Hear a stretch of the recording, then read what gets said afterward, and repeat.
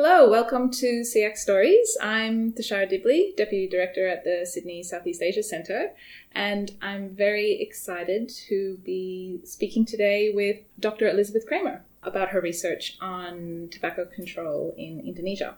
Dr. Elizabeth Kramer, or Liz, as I will be referring to her as, is also a Deputy Director at the Sydney Southeast Asia Centre, and as it happens, we share an office. But we haven't actually talked about her work on tobacco control.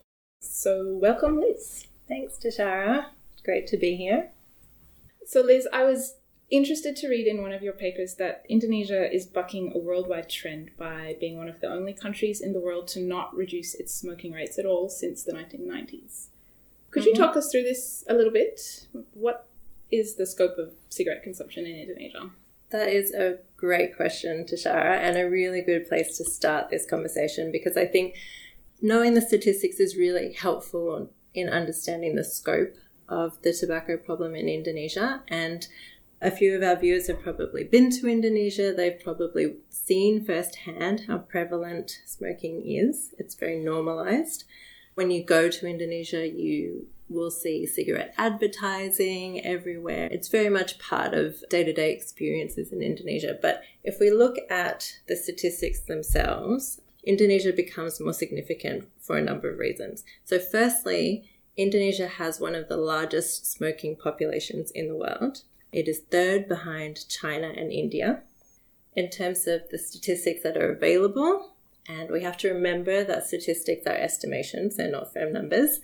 The mortality statistics in Indonesia are pretty shocking. The World Health Organization estimates that in 2018, there were 225,700 deaths from smoking in Indonesia, and that constitutes 14.7% of all deaths in the country. So at least 1 in 6 deaths is directly linked to smoking. In terms of smoking uptake at the moment, the most recent statistics we have are from the 2018 National Health Survey, which was conducted by the government of Indonesia, and that estimates that 65% of adult males are smokers and 5% of adult females are smokers. So with Indonesia's current population of around 270 million people, we are looking at around 60 million smokers in the country. That's huge. I knew that it was a problem in Indonesia, but those numbers paint a really concerning picture.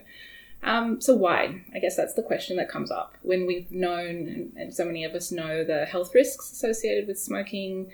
Why has it been so difficult to bring these numbers down?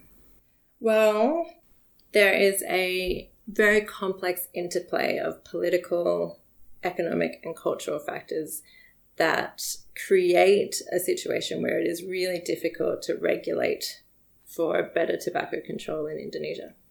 Just to give you some background to this and how difficult it is, Indonesia is one of only 2 countries in Asia that hasn't ratified the World Health Organization's Framework Convention for Tobacco Control, and the only other country in Asia is Afghanistan.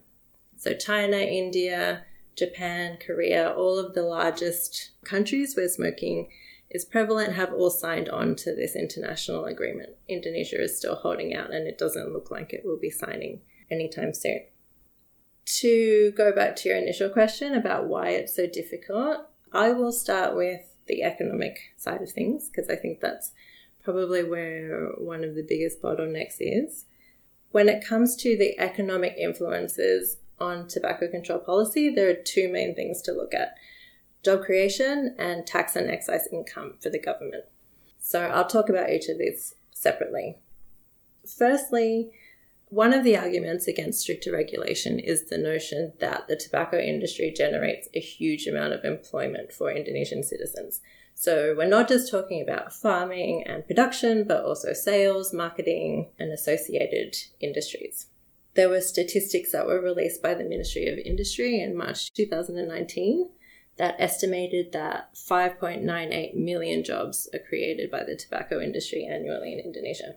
And there are some questions about how reliable these statistics are because the Ministry of Industry is fairly notorious for supporting the tobacco industry more broadly.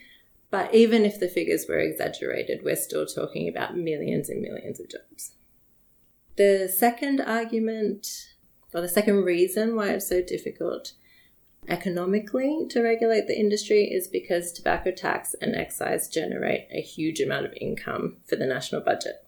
So in 2018, tobacco excises generated approximately 153 trillion rupiah, which is 10.3 billion US dollars. And the Ministry of Finance has taken a pretty utilitarian approach to tax and excise. The Minister for Finance has expressed sympathy for the need to regulate tobacco, but as far as the government is concerned, or at least that portfolio is concerned, their job is to keep the economy healthy. And the idea that a strong cigarette industry that employs a lot of people and generates a lot of revenue for the government is important is something that continues to influence the way that the government approaches tobacco. So in one of your papers, you talk about Indonesia being a bit like a Disneyland for tobacco companies. And I think some of the economic stuff you've discussed gives us some insight into why that might be the case. But I'm sure there are political factors as well that play into this. Yes, for sure.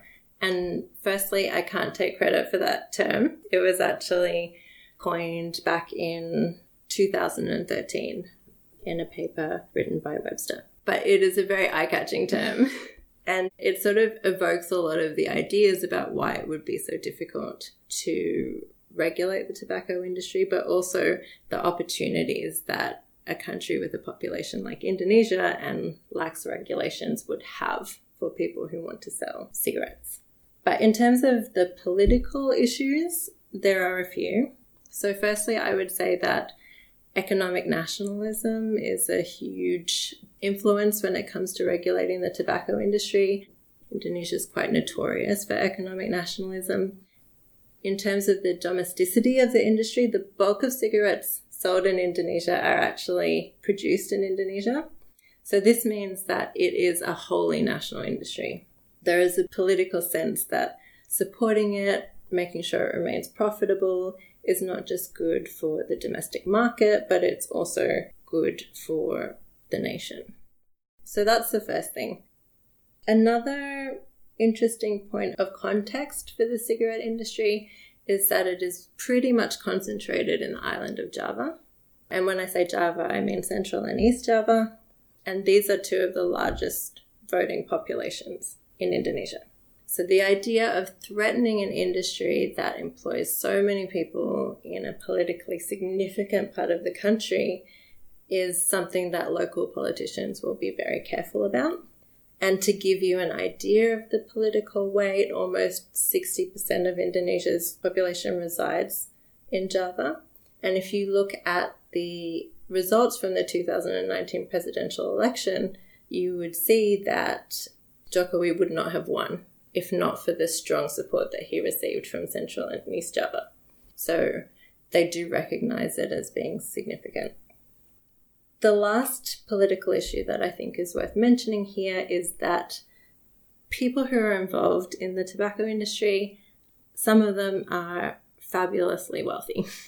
So if you go to the Forbes Rich List for 2019, the richest people in Indonesia are Budi and Michael Hartono, and their family's wealth comes from the Jarum cigarette brand, which was started by their father.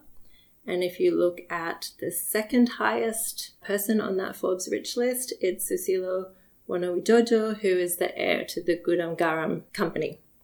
And they are one of the most prolific clove cigarette manufacturers in Indonesia. And although they don't get explicitly involved in politics, there is an understanding that they have a lot of influence and they can make themselves heard if they want to. So politicians are reluctant to get on their bad side.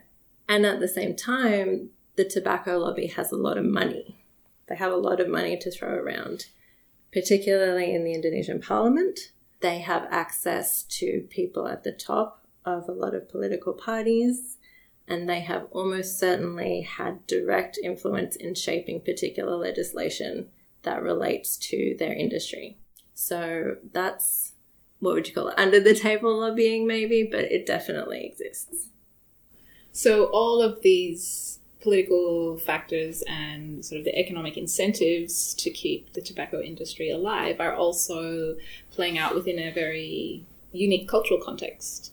Could you explain a little bit about the relationship there? That is a really interesting question, and I think it also touches upon some of the really unique factors for tobacco control in Indonesia that you just don't see in other countries. Quite often, a lot of arguments against tobacco control get caught up in discussions about nationalism and cultural identity. And the reason that that is possible and the reason that it happens is because of kretek cigarettes or clove cigarettes in Indonesia. And this idea that that particular type of cigarette is somehow indigenous to Indonesia.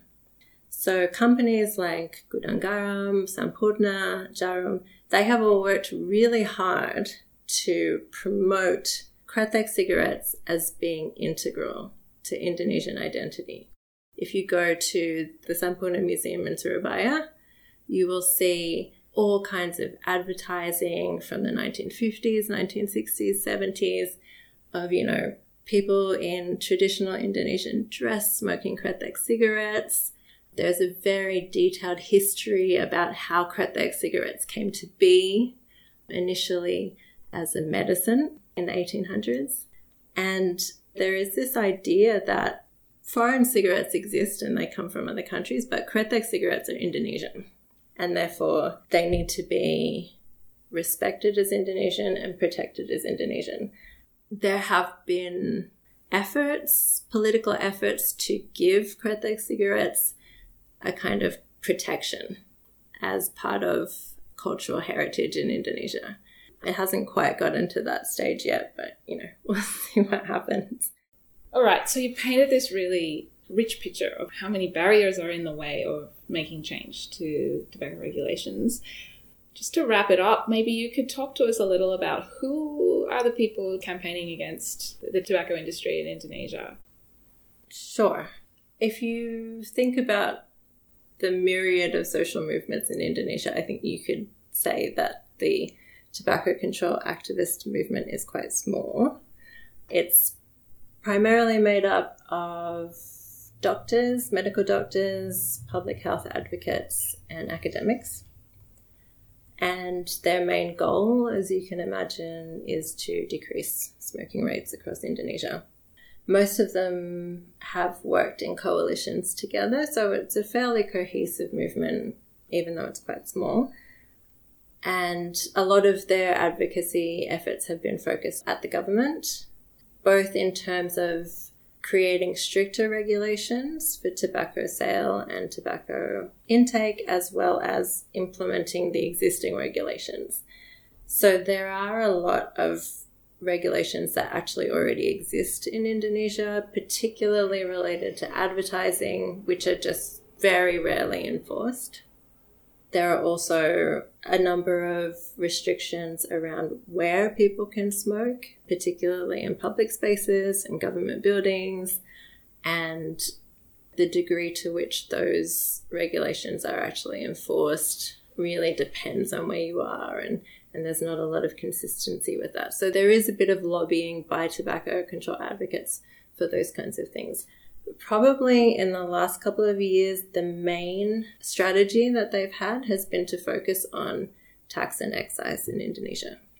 If you look at research that's been done around the world about effective strategies for decreasing tobacco consumption, the main successful strategy is to increase the price. So to make tobacco products prohibitively expensive for a lot of people, so they have no choice but to quit. Now, in Indonesia, this is actually quite difficult because of the law on excise, which was passed in 2009, which actually has within it an excise limit. There is a maximum excise that can be applied to cigarettes. It is 57%, whereas the World Health Organization recommends a minimum of 70%. So basically, in Indonesia, there is a legislative ceiling which prevents it from being able to reach world standards when it comes to tobacco taxes and excise.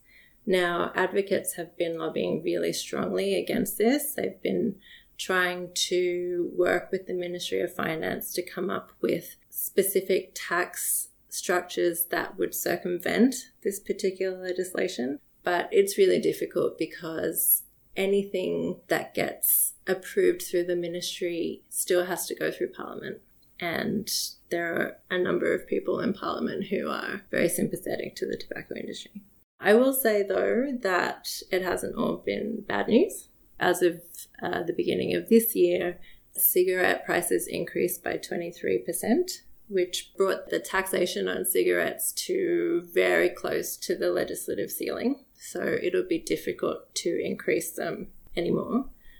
But that was a big win, and there was a lot of debating within the Ministry of Finance about whether this should go ahead. It was politically sensitive, particularly because they were supposed to increase excise in 2019 and then they didn't.